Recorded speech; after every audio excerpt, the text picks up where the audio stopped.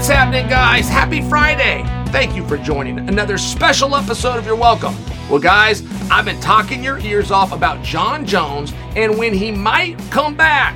And the moment is finally here. UFC 285 is upon us and coming up on today's program. I'll talk about the main event and all its storylines, the heavyweight division, and everything else that is going on in one of the most loaded cards in recent memory.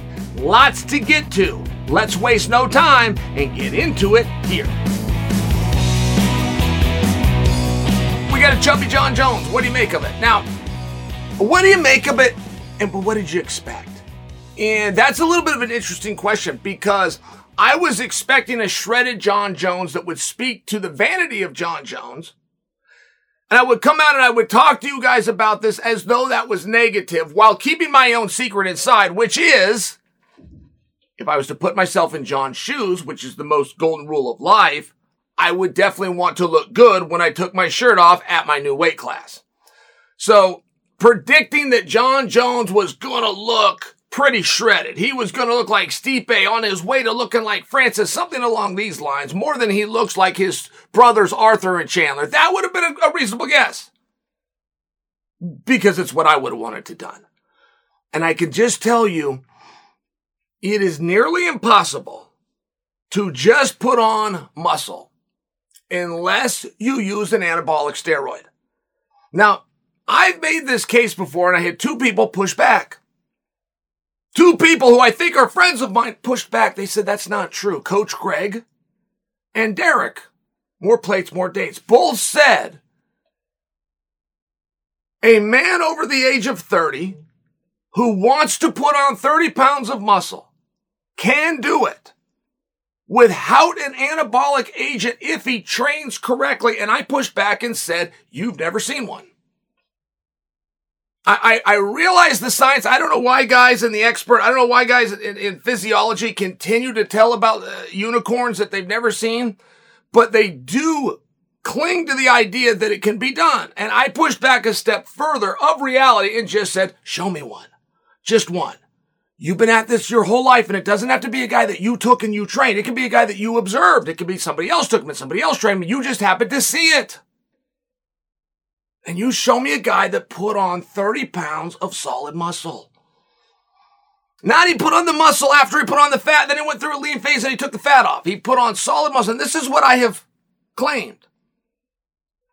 Now, I would take it either way when you're 35 and over, whether it was solid 30 pounds of muscle or it was muscle and fat, and then you got rid of the fat, and there you have with the muscles. And you might think that you're splitting hairs there. I'm just sharing for you. It's a very difficult thing to do unless you're using an anabolic, because ultimately when you're dealing with weight, it is calories in to calories out. And you'll meet the real jerks there that want to talk to you about macros, and they want to talk to you about a carb.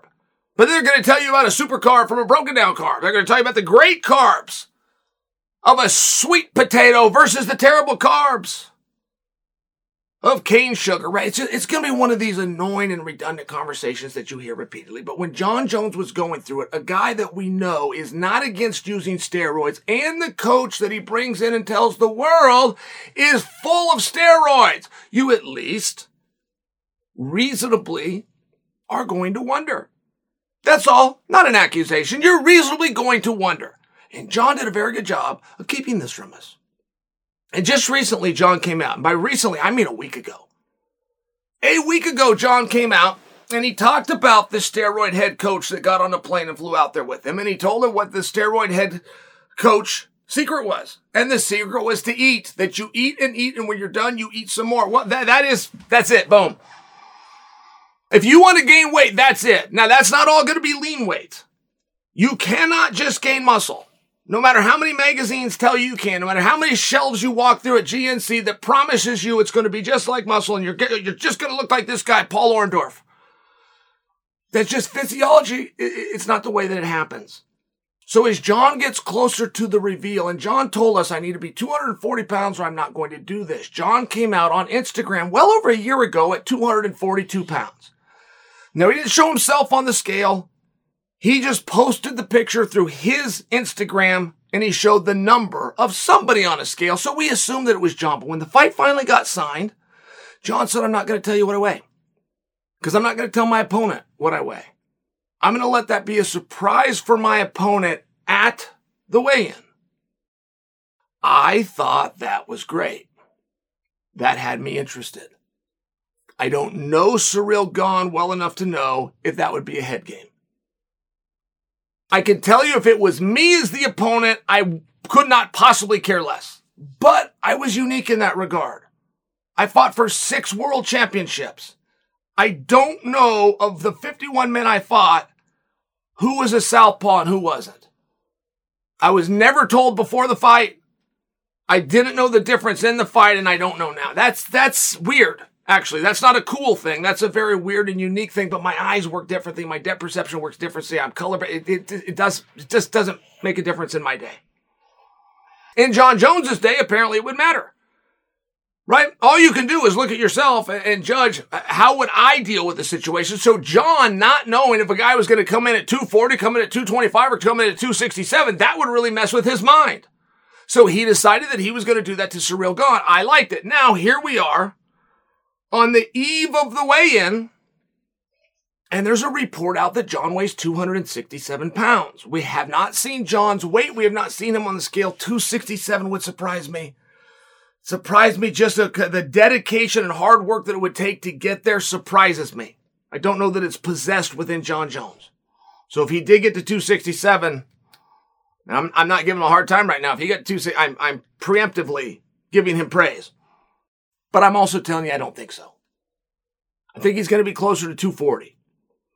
I will tell you my initial impression when Jon Jones told the world, I'm out, take my belt back. Don't pay me any money. Managers release me. Anybody I'm doing business with, cut me because we got no business that's going to be done. Sponsors, thank you, F you, and goodbye. When Jon Jones did that, all to try to gain weight, said he was trying to get to 240. And at the time that he said it, he weighed about 225. A clean Jon Jones, without the picograms, is only about 218 in training. And in training Jon Jones. And out of training Jon Jones, about 224. And a Jon Jones out of training with the picograms, about 228. So these are the numbers that I have inside information of. And I know of that 228, he wants to get to 240. We're talking about 12 pounds. But to get there the right way is going to be a colossal amount of work. To get there and surpass it all the way up to 267, I would be stunned. But if he did, then I will preemptively give him his praise. That dedication and that commitment and why he chose that number. And then you are going to have the final question, which is, where is the cardio? There's nothing in life that isn't a trade, right? But there's nothing in sport that more obviously you're making a trade between strength and cardio. If you can bench press 500 pounds, you cannot run a 5-minute mile, and you won't get anybody to prove that wrong. Nobody will say, well, Chael, I'm actually the one person. Here's my 500 pounds, and here's my 5-minute mile. It's a trade. For that strength, you needed some size, and with that size, it slowed you down and hurt your cardio. Stop that mile time. Perfect example. So if Jon did weigh close to 267, if he really did, what would we expect from the match? The coaches that have worked with him have all talked about the incredible increase in power. Now again, it's all comparative, right? How hard do I hit? Is it harder than you? How hard does he hit? Is it harder than him? It's all comparative. I would suspect a mitt coach that's used to catching for Jon that weighed 228 is going to feel a little more zing on that mitt for a Jon that weighs 240. I would suspect that. That would make perfect reason to me. And the same would go for the Jon that weighs 267. So I've never been clear from those coaches. Is he getting to that mitt as fast? Are those combinations just as fast, or are they only more powerful? And moreover, if you're doing mitts for 15 or 20 minute sessions, is he still doing 15 or 20 minute sessions, or is he stopping at 7 to 9 minutes? I don't have those answers. It's a special guy. That's a abnormally large amount of weight to gain. When you understand that weight gain is about calories in to calories out, if we stop training full bore, if we stop the morning runs, if we stop trying to get up that hill, if we stop trying to come up that rope, if we stop something, if we can shut our body down from burning as much energy while we're gorging, we can gain weight. But it's just the reality of why it's a trade. It's quite literally a trade. If you want to be big and have size, you're not going to have that endurance, and it's something that John has always counted on. I don't know that I buy the rumor of 267. I think that 240 was a very good goal. And when John came out and refused to tell us the weight, I never once thought, well, he's gone above it. My thought was he fell short of his goal. He got to 240. He signed the contract. His coaches stepped in. They upped the training. The upping of the training burned more calories than he wanted to, dropped the overall weight. So if I was to guess, in the face of the rumor that John is going to weigh in tomorrow morning between 9 and 11 a.m. at 267 pounds, no. And if I was to guess, is he going to be right around 240? Yes. Will he be north of 240 or south of 240? If we just put that as the bar, I personally am going to take the under.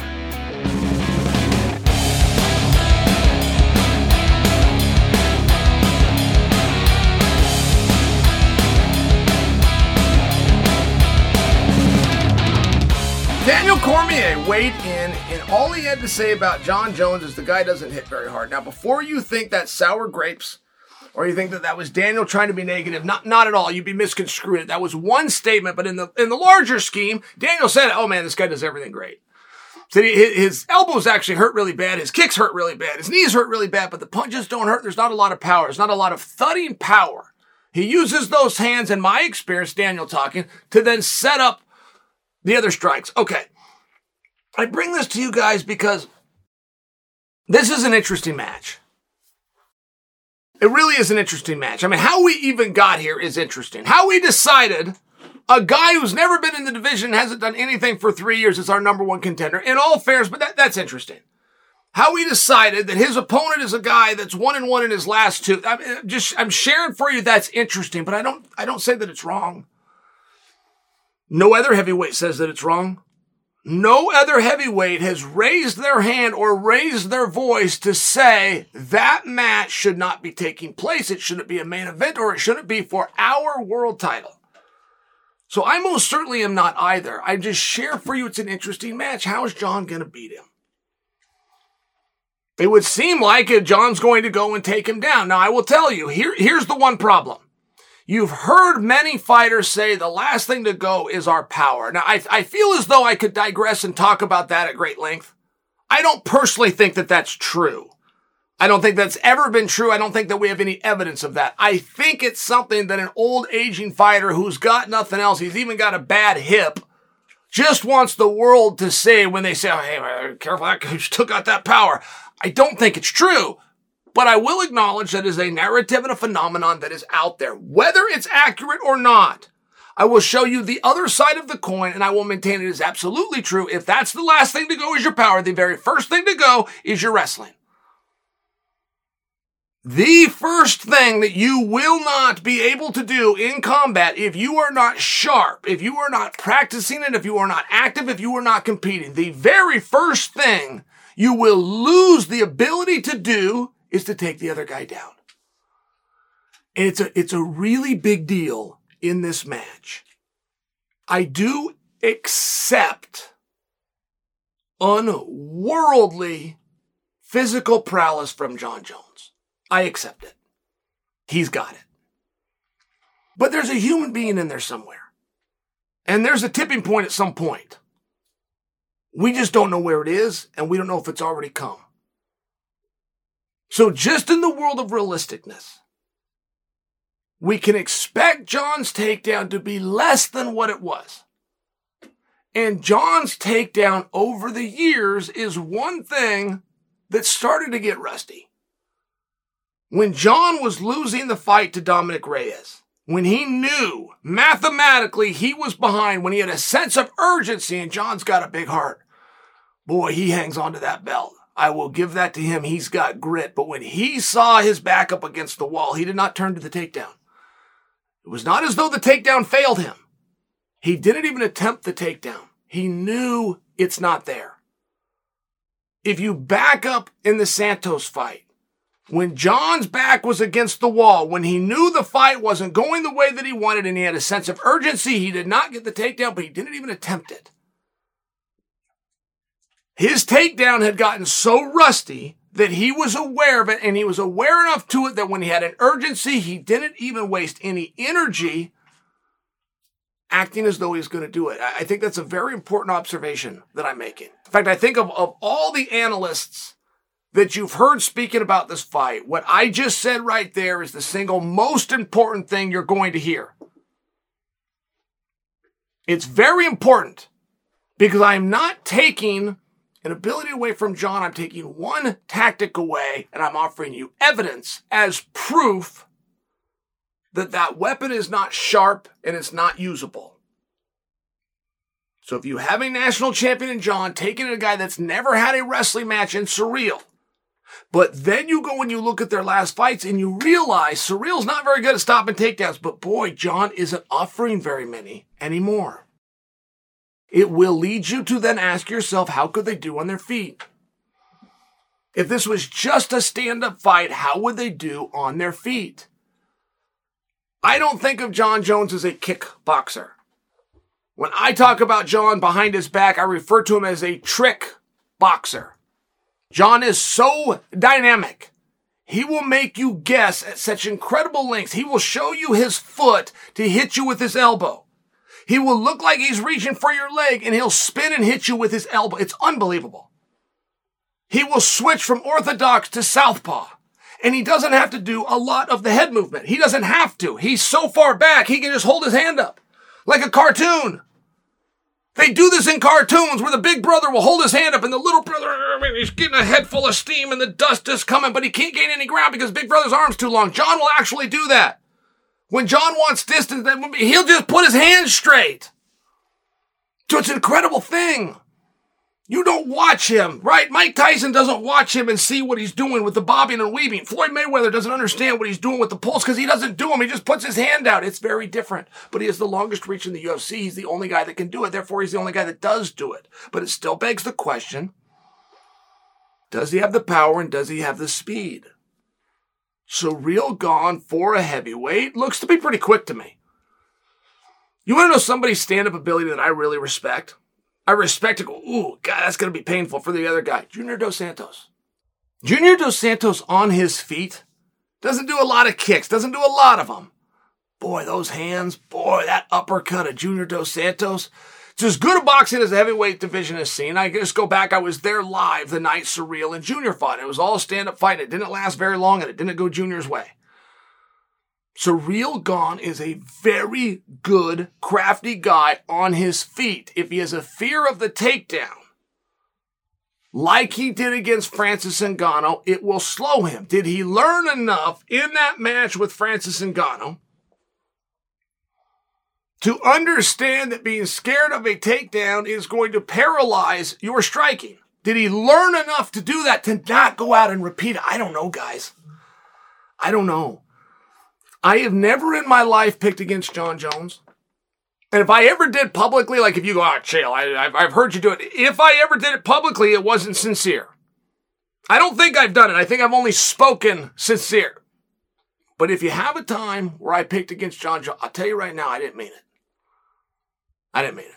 I didn't think anybody could beat him. I'm just fully aware that his takedown and his wrestling, as impressive as that is gone. I will remind you, it's been gone for a while, and his kickboxing has been so good that not only has he won championships and defended championships, he's even dealt with adversity and came back from defeat. So many people think John's greatest attribute is his wrestling. Well, in a couple of fights where back was against the wall and he had to turn to one tactic, he did not turn to wrestling. That's how good his kickboxing is. Is that good enough to deal with a guy who appears to be pretty fast and can move pretty well, who was a professional kickboxer at an elite level in Surreal Gone? It's really what's on display. And one thing that we're not good at knowing is striking, guys.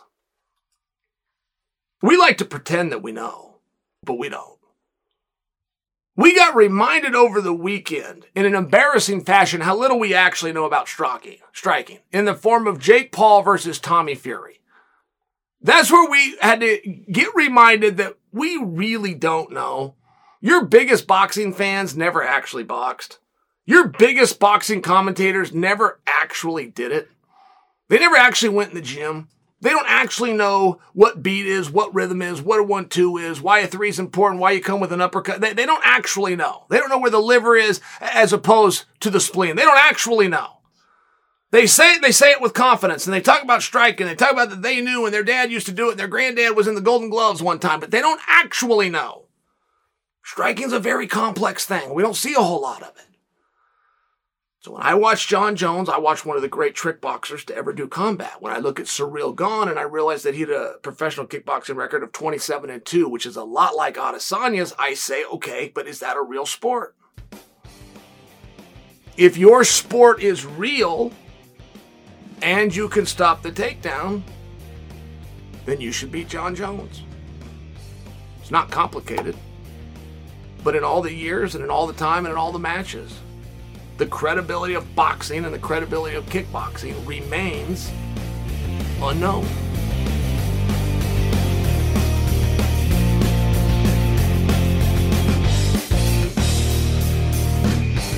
Jon Jones just went live takedowns with Bo Nickal. Practice area at a UFC. Do I have your interest? Now, do you want to know who won? Do you want to know how those went? Let me reset the stage. Bo Nickal, who's getting an open workout, he's got to make weight. He's pretty close. He doesn't have to shed a whole bunch of pounds, but he's got to pay attention to the scale. Jon Jones does not have to pay any attention to the scale. Just wants to get the blood moving, as they say. Just wants to bounce around. You know, you have a flight in. You want to get that jet lag. You want to get that flight off of you. It doesn't matter how short the flight is. Really important that you go and break a sweat. It's something along these lines. You got your team. Sometimes your team didn't come in. Sometimes your team came in. Your team's a flake. Sometimes your team's flaker. They come into a town such as Las Vegas, and then they go and get distracted. You end up in the practice room yourself. Whatever happened in this situation, these two were there at the same time. Now, as wrestling brethren, they go find each other. I must tell you, I appreciate that. I appreciate that. And one thing the wrestling community has not done a great job of is acknowledging Jon Jones as their own. One thing that Jon Jones has done a good job of is acknowledging himself as a representative of the wrestling community. And I got to bring that to you. I got all sorts of heat with Jon Jones. But on that one, he's been very consistent, and he's been a gentleman. And he's been very proud of his sport, which is wrestling. And the story of Jon and why his wrestling stopped when it did has never really been told. About Jon Jones, who was a junior college wrestler. Yeah, sure, he was the national champion. Yeah, sure, he was undefeated. And sure, he was great. Sure, he signed a full ride scholarship with Cael Sanderson. But he was a junior college wrestler. That's the end of it. And Daniel Cormier over here was an Olympian twice. That's the way the story's always been told. And that is a true story. But Jon was never forced to stop wrestling, just so you understand. Nobody ever is. Neither was Daniel Cormier after he made those 2 Olympic teams. He decided that's enough wrestling. And he decided, I'm going to go on and I'm going to move to the mixed martial arts. Jon Jones had that exact same revelation. He just had it after 2 years of college. That's it. There's no difference. And Jon decided, as opposed to pursuing world and Olympic games, I am going to go into MMA and I'm going to pursue the world championship over there in the 205-pound division. So Jon has a great honor and a great association with.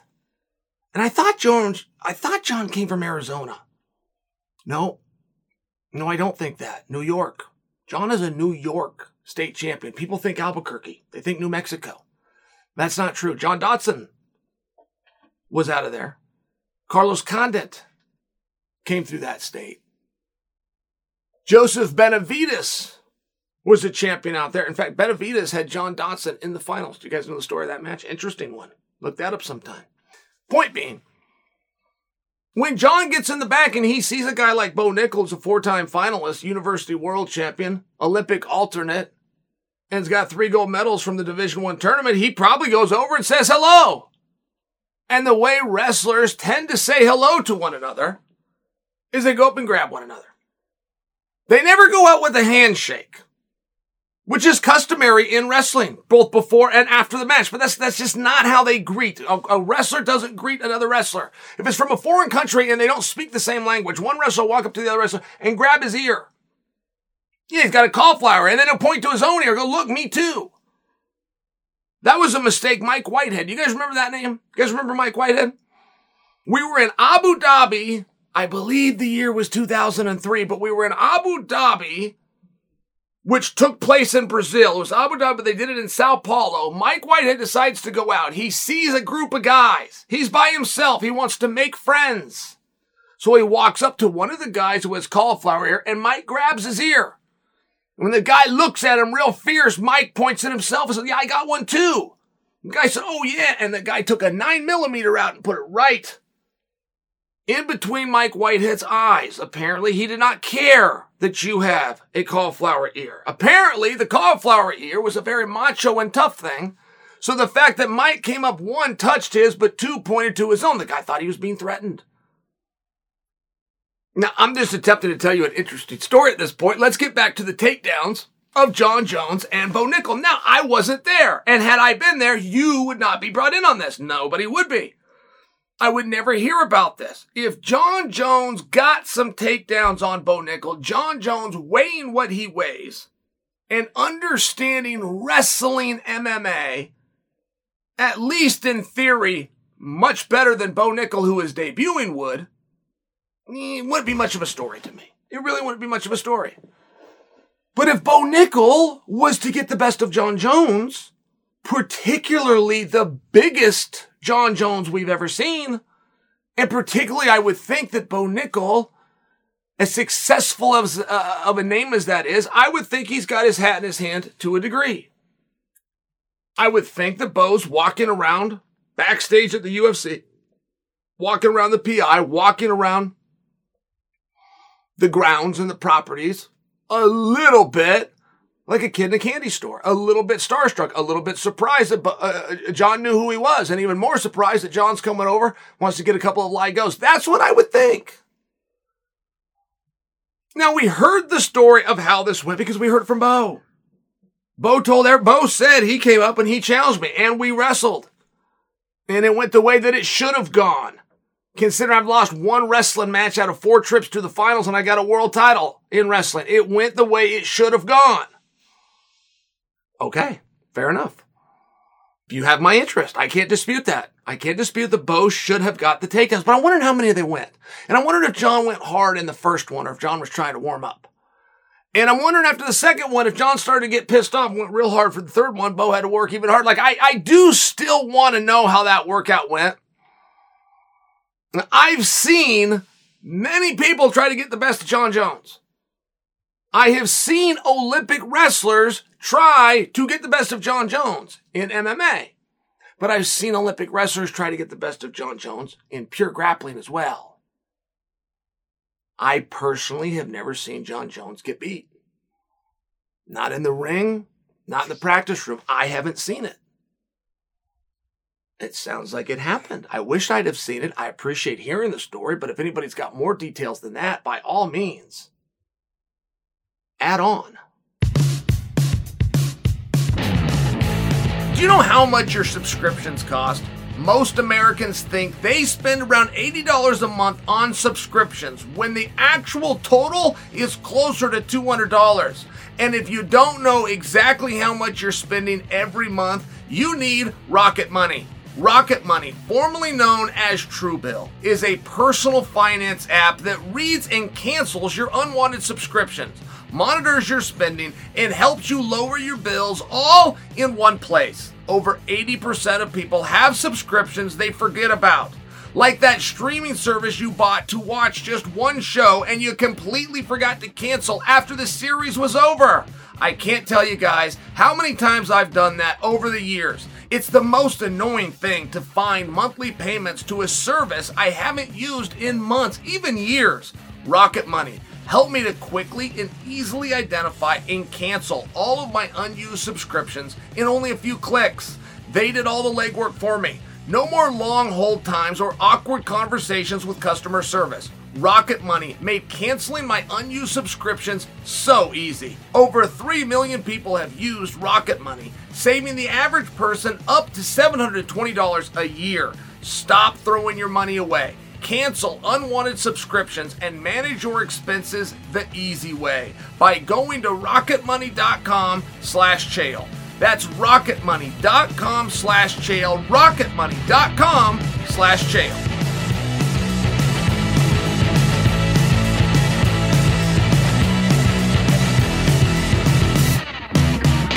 I have about had it with Francis Ngannou. I really have. I'm about done.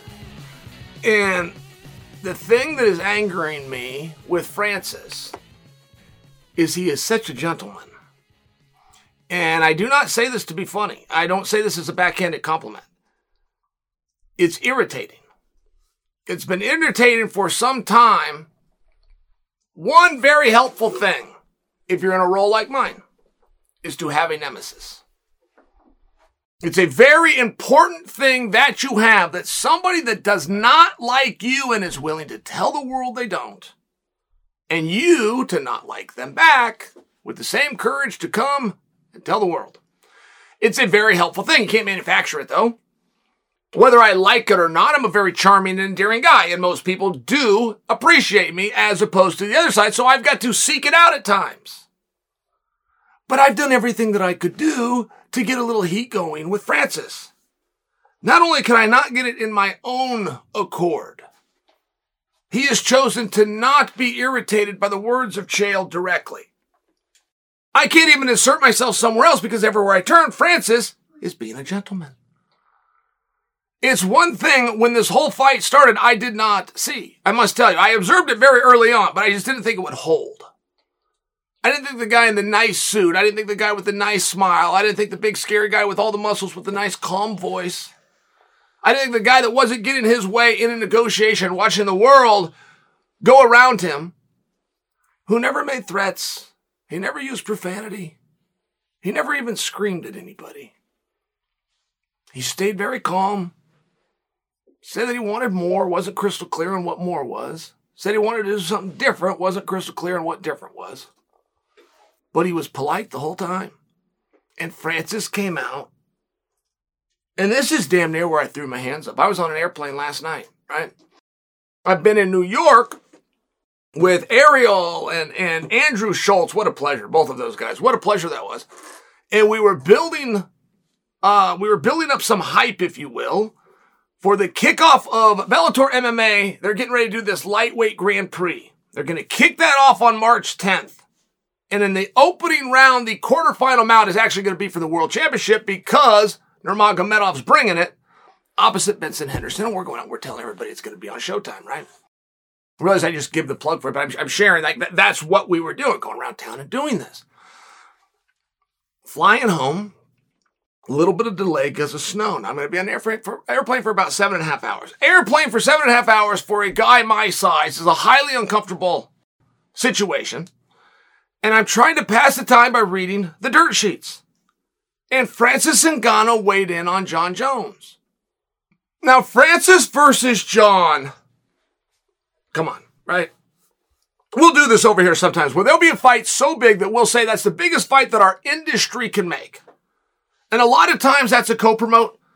I mean, a lot of times that's Fedor versus Brock Lesnar. And we just don't know how we're going to get Fedor over here versus Brock. But we realize that that's the match to make, just to offer you an example.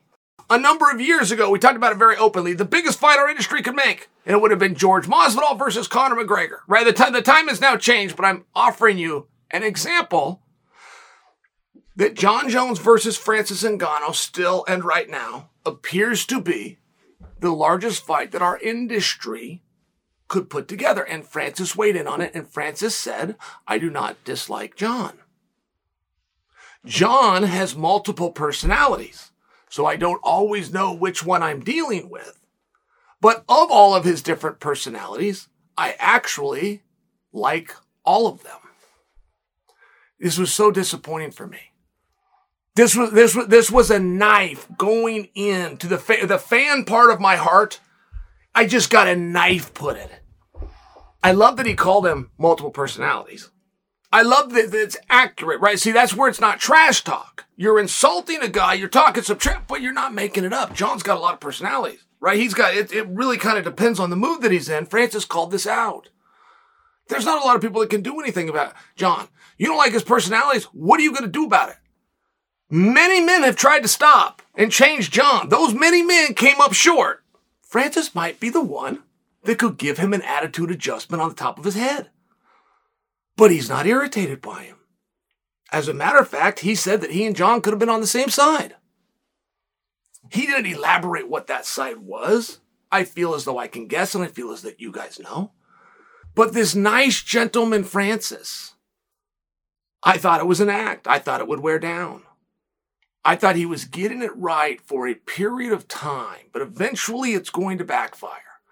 Eventually he's going to break out. He's going to lash out. He's going to have enough.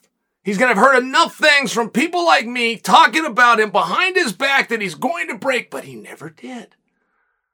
He stayed polite. Everybody seems to like him.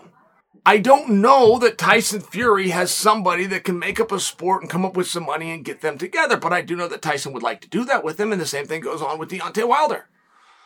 I don't know that Deontay Wilder has the backing and has support, has the loyalty within this industry to get somebody to take a chance on him, but I know that Deontay would like, if he had that opportunity, to share it with Francis. And I think that these guys not only see a massive feather in the cap if you can be one of the few men alive to deal with Francis Ngannou in unarmed combat and come out on top, but moreover, I think that they like him because he's a gentleman. It makes it very hard for me to cover him. But that might just be the case. We might just have a really nice guy here that wants to go and try something else that isn't MMA. We can band together to try to stop him, or we can tell the really nice guy, good luck.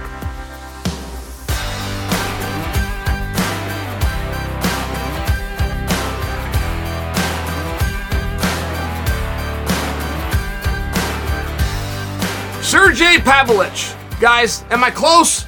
And this is a big deal because when I make a suggestion, there's a lot of arrogance on this. But I'm telling you the truth. When I make a suggestion in this sport and it does not get taken, that's very rare. But it pisses me off. And I will come out and I will make it again. And I will make it a third time. And now it becomes a personal problem. The person in charge of the department that is either not heard or does not agree with my opinion to the point that they inserted it, just created an enemy. Is that unfair? Is that childish? Maybe. Maybe, but I've been at this a long time and I haven't been wrong yet. Not once. And most people will view me that way. I will get calls from the top promoters, from the top of the production, from the top executives, and they will tell me, and they will thank me, and they will ask me if they could have it. And a lot of times they will even credit me. A lot of times you'll even be watching the credits, and you get this little thing to chail down there. And I only bring this to you because I have suggested as best that I know how that they rethink the lack of marketing that they put on the backup fighter. I think it's an incredible position. I am willing to be wrong, by the way. It'd be an experiment. If they came out and they gave a full push to the backup fighter, in this case, Sergey Pavlovich, and it backfired. It took away from the main event. It confused the audience. It upset ticket holders, if you will, because they were confused and thought they were going to see Sergey. I'd stand down. I just don't think that would happen. I think the guy would get shined up. I think that you would get more media more towards you. I think you would get more of a what if. I don't know if there's anything better in promotion, anything better in storytelling than speculation, and nothing creates a speculation like having a guy creating a what if I go in moment. And then think of a guy like me, right? If you're putting on pay-per-views, you are counting on a guy like me to come out and tell the story. Well, think of how easy my job would be. I'd be giving you guys full 8-minute breakdowns. I'll get my partners over at DraftKings worked in it. We'll come up with a line if Sergey is to face John Jones. But we'll come up with a line if Pavlovich is to go in against Cyril Gane as well. We will have dialogue and speculation and banter back and forth non-stop, but they don't want to do that. My guess is they just don't want to offer confusion. I can understand that. Again, it would be an experiment. It could be wrong. We just have to see it one time. Sergey Pavlovich has been announced as the backup fighter. That in and of itself, I appreciate. I appreciate it because we've had backup fighters that they never told us about. I was at Madison Square Garden when Vincent Luque came through the curtain. Now, he ends up missing weight, but he came through the curtain for Kamaru Usman, Colby Covington, Part 2. Had we known that he was coming, had we known he was there was so much that we could have done with that. The fact that he missed weight, I mean, oh my God, that was a story. Now that's a bad moment for Luque. He didn't want to miss weight. That was a big mistake, and I don't mean to bring that to your attention. But they put so little emphasis on that he didn't take any heat for it. Nobody knows that he missed weight. But nobody knew that he was there. And that was at the Mecca in the media capital of the world for a guy that could have. He was 1/10 of a pound away from fighting for a world championship in a main event. I just share for you. I think that it's a miss. But now we have Sergey Pavlovich. And all that they told us that he's the backup fighter. That's all that they've told us. But that's a lot, isn't it? I mean, we're sitting here wondering what's next. And I implore fighters to be the backup fighter because I saw how well it worked for Kamaru Usman, who couldn't get a title shot. Sat in that backup box between Till and Woodley, and all of a sudden, the rest becomes history, becomes legacy, as a matter of fact.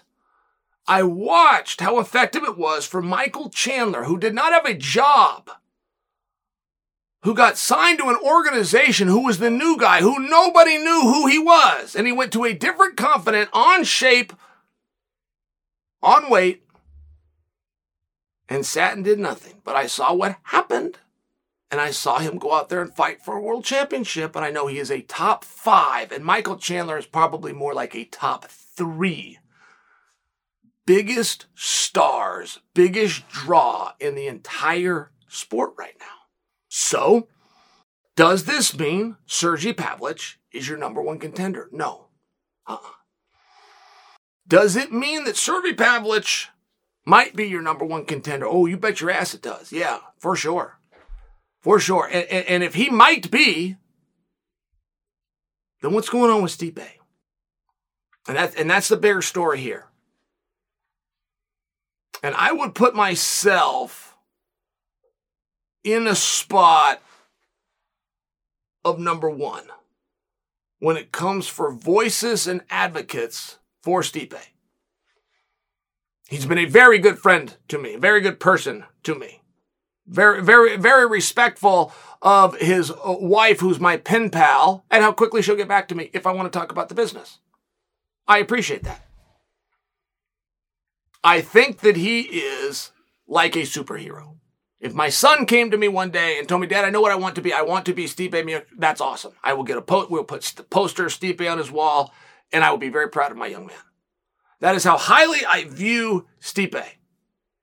And as highly as I view Stipe, I'm not sure he ever fights again. There is a massive argument that he is retired. And the world isn't talking about it, and I'm not sure he's aware of it. I do not believe that Stipe Miocic is going to fight anywhere less than a world title fight. I would actually fully understand that if his stubbornness put him in that category. He qualified for a world title fight. He should have been in an actual trilogy with Francis Ngannou. Not only should have he had the trilogy with Francis Ngannou, it wasn't really being discussed. John Jones was being discussed. We were kind of looking in a different direction than Stipe. And Stipe made some real dedications. He put on 20 pounds. I mean, his life, he was absolutely committed. He just didn't tell anybody. He lived the life. He had the sacrifice. He made the dedication. He got the eye of the tiger and his eye on the ball, but he didn't tell anybody. He kept that to himself. Something happened on December 10th. Something. Stipe versus John Jones, no matter what you guys have heard or who you've heard it from, Stipe versus John Jones was a very real thing. Something happened and got in the way of that. Stipe versus John Jones on March 4th was a very real thing. Something happened and got in the way of that. Stipe would like to fight the winner of Ciryl Gane versus John Jones. Ciryl Gane and John Jones have both said that the winner would like to face Stipe. But he's not the backup fighter Sergey Pavlich is. If Sergey Pavlich gets that title shot, and as another month and another cycle and another birthday comes and goes and another candle goes up on that board and more separation between Stipe and his last fight, which, by the way, resulted in a loss, how do we get him back to a number one contendership? And if we can't get him to a number one contendership, can we get him at all? I would understand if he said, no, I'm owed a world title. I agree with Stipe. But pretty soon, Sergey Pavlich is going to do enough heavy lifting. He's going to put himself in enough positions that he's going to say that I deserve a world title. And guys like you and me, whether we want to admit it or not, going to have to look at Sergey, look at his argument, look at his resume, look at his past, and we're going to have to say, I agree with you. But we can only choose one.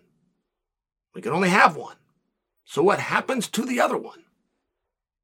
This is a massive deal that they have announced a backup fighter. It's a massive deal that they have a backup fighter. It's a massive, in the right direction, learning lesson that you can't count on the heavyweights. If we have any group of flakes amongst us, any group that we cannot count on or rely on, it's the heavyweights. So good job. They got a backup. His name is Sergey Pavlich. Does this mean that Sergey is now the number one contender? Maybe.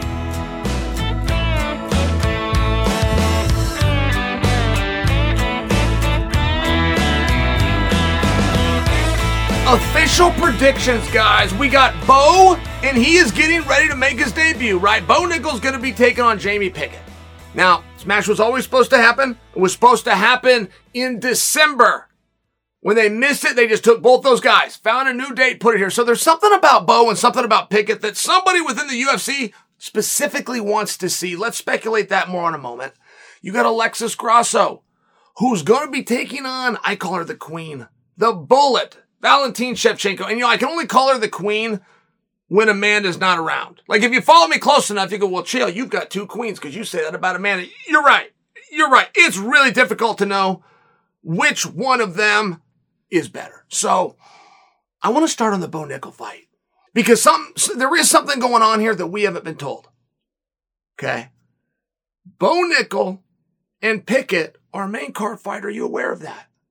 Are you aware of that? This is the same fight that was supposed to take place on December 10th. The December 10th card fell apart. We were told, to the fact that we believed, that card on December 10th was going to be saved by everybody's favorite fireman, Stipe Miocic, taking on John Jones.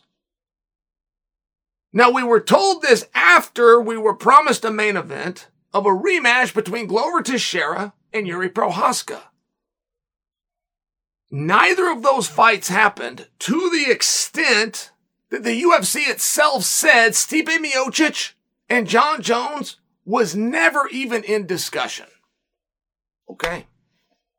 I'm not weighing in one way or the other. I'm sharing with you another part of the detail. I'll tell you who did fight that night. A man named Duplessis. And Duplessis fought Darren Till. And it was awesome. And it was back and forth. And there was a finish. But there was almost a finish the other way. And there was adversity. And the crowd. And the energy. And the back and forth. And the $50,000 of the night bonus was granted to that fight. So stay with me on that. Duplessis did follow through on the night that Nickal and Pickett were supposed to fight. And he did it to the tune of an of-the-night bonus. That doesn't sound like something you would get demoted for doing.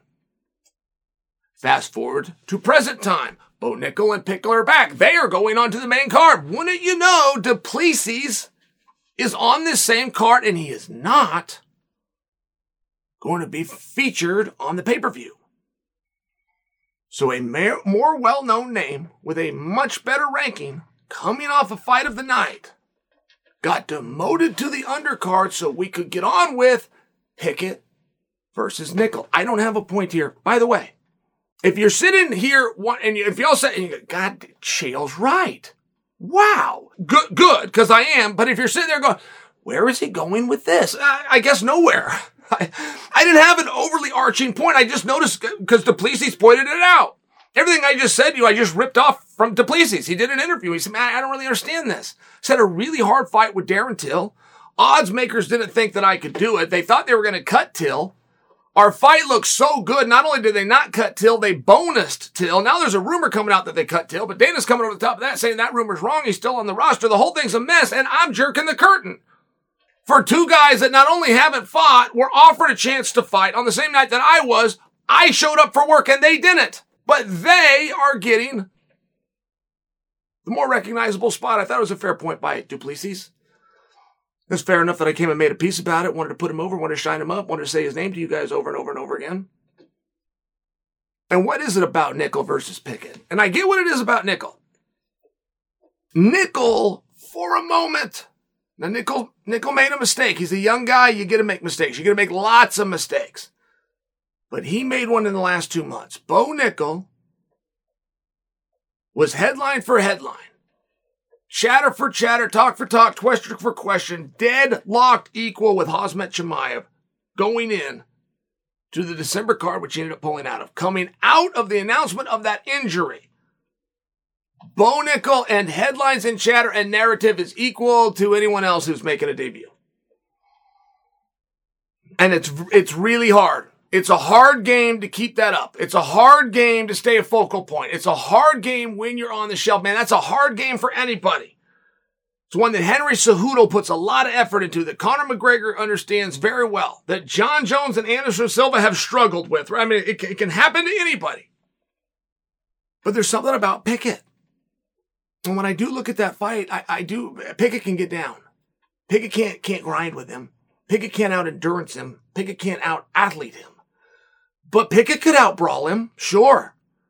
Pickett could come out, if he comes out nervous like most guys they're sizable. I mean, he's a 7-1 underdog. Most guys that are sizable underdogs call it a deer in the headlights. Their eyes get real big and they just freeze know what to do. And other guys, they're so scared. They're coming at you, boy. They're coming under and they're coming over and they're coming straight. And you're changing elevation and you're trying to close the distance. And you're going to get a collar height, a dirty box, or you're going to get to his hips and do a double leg. And which one is more exciting? I got to look good because I'm on TV, and boom, all of a sudden you're on the canvas and you're asleep. Happens all the time. Just happened to as equally skilled of a wrestler on the other side of the tracks in Bellator named Patrick Downey. It's exactly what happened in terms of 7-1 spread against the opponent who wasn't supposed to have the skills, wasn't supposed to be able to muster the ability to go with him, and he ends up stopping him. I'm just sharing with you. Pickett versus Nickal, for me, is very clear. It's very, very clear. Guys, I'm sorry. I can't see. Calling emergency I can't services. see because I don't have my glasses, and now my phone is wanting to call 911, which I think I stopped it from doing. Here's the bottom line. I am going to take Nickal. I do think he's prepared for the big time. I don't think he wanted to pull out on the 10th of December. I don't think he wants to pull out this time. I don't think he overly cares who his opponent is. And I think the fact that his opponent happens to be a 6 or 7-1 dog is the wrong move. If a guy's 6 or 7-1 spread against Nickal, I think the guy should be 10 or 11 against Nickal. And it's no knock on Pickett. Nickal's better than you think he is. They don't give those championships out. He's got 3 of them on his mantle. They don't give U23 world titles out. He's got a gold one. And I will tell you the same thing goes for the Bullet. The Bullet has had one opponent ever that I saw that I thought, wow, that girl is tough. It was a Brazilian girl. She had a Gracie in her corner. The most I can tell you about her. She went radio silent after the fight. My understanding is she had a match that was going to be like the match to get her back to that match with the Bullet. She lost the match. I don't know. I don't know the division. I don't know who the Bullet opponent is. I watched the Bullet's interviews. I still don't know who her opponent is. I know that the Bullet's very good. You want a prediction? I'm taking Bo Nickal. I'm taking Shevchenko.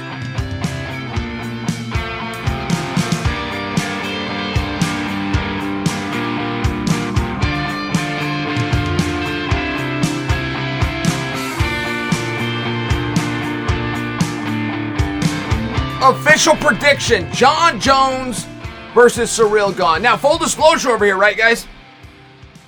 I am really bad at making predictions. I am so bad at predictions that the kids online, meaning you, have renamed my prediction the curse. The Chael curse. Now, I'm aware of that. And I'm hoping that you're right. I want you to be right. I want my long-standing predictions to backfire. That's how much I want against Jon Jones. Now, that's personal, of course. But I disclose that. That's fully personal. That a guy who sat out 3 years could return to a weight class he has never even been licensed in, weighing an amount that he is refusing to reveal to us. He's going to make us see it with our own eyes between 9 and 11 a.m. on Friday morning during the official weigh-ins. He's currently a betting favorite against a very tough opponent in a weight class that he's never competed. I mean, these are my arguments against Jon Jones. Those are pretty loose. In all fairness, just so you hear me, if I was to come out and I was to try to bury Jon Jones and I was to attempt to make a meaningful case, it wouldn't be done the way I just did. I would need other things to be meaningful. I would need an injury report within his camp. I would need for him to be fighting a common opponent. And I could talk about what Jon has not done in the interim. And I could talk about the great things that the common opponent did in between time. I could talk about rumors of former sparring sessions between the twos. I could talk about breakups of the camp and the head coach jumping ship and now being in the opposing corner. I had none of those things. I have none of them, already used them. I have nothing but circumstantial, personalized, hope against hope that the most dynamic and talented fighter of all time lost his skills, lost his courage, lost his luster somewhere over the last 36 months of sitting at Albuquerque doing nothing. But I don't have evidence of it. I don't have proof of it. I am a guy that has worked on both sides of this coin. And the coin I'm talking about is the lose weight coin and the gain weight coin. And that's a rare guy. All of you have probably thought, I've tried to lose weight before. I heard all about intermittent fasting. I even read the book, The Wheat Belly. I understand, but how many of you actually did a diet? And then if you did do a diet, if you stuck to that, you really stuck to it, 30 days, you really stuck to that diet. How many of you had to? See, that's a really rare thing in life, that anybody would have to stick to a diet. Our industry, our field, is the only one that I'm aware of where they weigh you in before they let you go to work. If you weigh more than they want you to weigh, they will fine you. Could you imagine that in any other walk of life? The ACLU would put a class action lawsuit so fast against whatever company told you that you must weigh a certain thing to be able to stay employed. And if you don't, we're going to fine you. So when I tell you that this is a rare thing, I do not say that to exaggerate. It is the only thing in the world that I'm aware of where what you weigh is very relevant to whether or not you get to go to work, make money, and use that to feed and support your family. I lived through having to make weight from the time I was 9 years old in my first wrestling tournaments, but when I got a little bit older, they changed the weight classes. And I was a 177 pounder. And the guys that I looked up to just happened to weigh 177 pounds. And therefore, someday I'm going to be 177 pounds, just like Les Gutchess weighs. Not 167 like Marcus Molokai weighs. That's too small. I'm going to be 177. Well, they changed 177 to 185. So now I got to pass 77 to try to get to 85. Once I get to 85, that ceased from existing and they make it 197 pounds. So my point was I just didn't weigh it. I lived the life of waking up early and drinking the energy drinks, getting the workout in, coming back to breakfast, potatoes covered in gravy, steaks, chicken fried every time. And that was just to get you to the 10 o'clock snack that then led you into the lunch hour. It was extremely painful, not just discomforting. It was uncomforting to go to bed dehydrated, to live like that for a week. It was great pains to cut weight. But when I was going the other way and I was trying to gain weight, my locker would be full of books and papers and glue and pencils and whatever goes into a locker. And I would have a 6-pack of Ensure at all times. Ensure is largely marketed to senior citizens to make sure that they get their daily vitamins. Here, just shake this up and drink one of these. Okay, great. But I had 6 in my locker every single day. Every single day. One of the coaches went to my locker and put 6 in, made sure I drank the 6 the day before. I will just share for you, it's very hard to do. So Jon Jones has made a great dedication into doing this. What does it mean? There is a number of human rules out there that have not applied to Jon Jones. That is exactly what being the youngest champion of all time represents. Jon could do something that no other man could do, which is where him sitting out for 3 months, gaining weight in a terrible, uncomfortable process, being kicked out of his home gym by Wink and John, being dropped from his managers publicly by Malky, getting picked up by Richard Schaefer, who did one hell of a job back in the boxing day, but tried to revisit a model that disappeared 3 years ago and get it inked today, all the while keeping his head on straight. And he knows he's got Surreal Gone waiting for him. And before he knew it was Surreal Gone, he had accepted that it was going to be Stipe Miocic. And before it was Stipe Miocic, he assumed it was going to be Francis Ngannou. And Jon Jones did not blink. And that's the part of the story if you're in my shoes. You're in my shoes and you're a detractor. You're a hater. You're not a well-wisher. Part of the story that stings is the part of the story where Jon Jones, with no training and no experience in the weight class, accepted the biggest, most frightening man. That's what Francis Ngannou is. He accepted the most well-rounded and most successful heavyweight ever. That's what Stipe Miocic represents. And he accepted the Dutch kickboxer who 2 fights ago had a world title belt around his shoulder. He accepted all 3 of them in a 3-month period, and he never blinked once. And that is very intimidating. It's what makes it hard to hate, because there's a side that you must appreciate.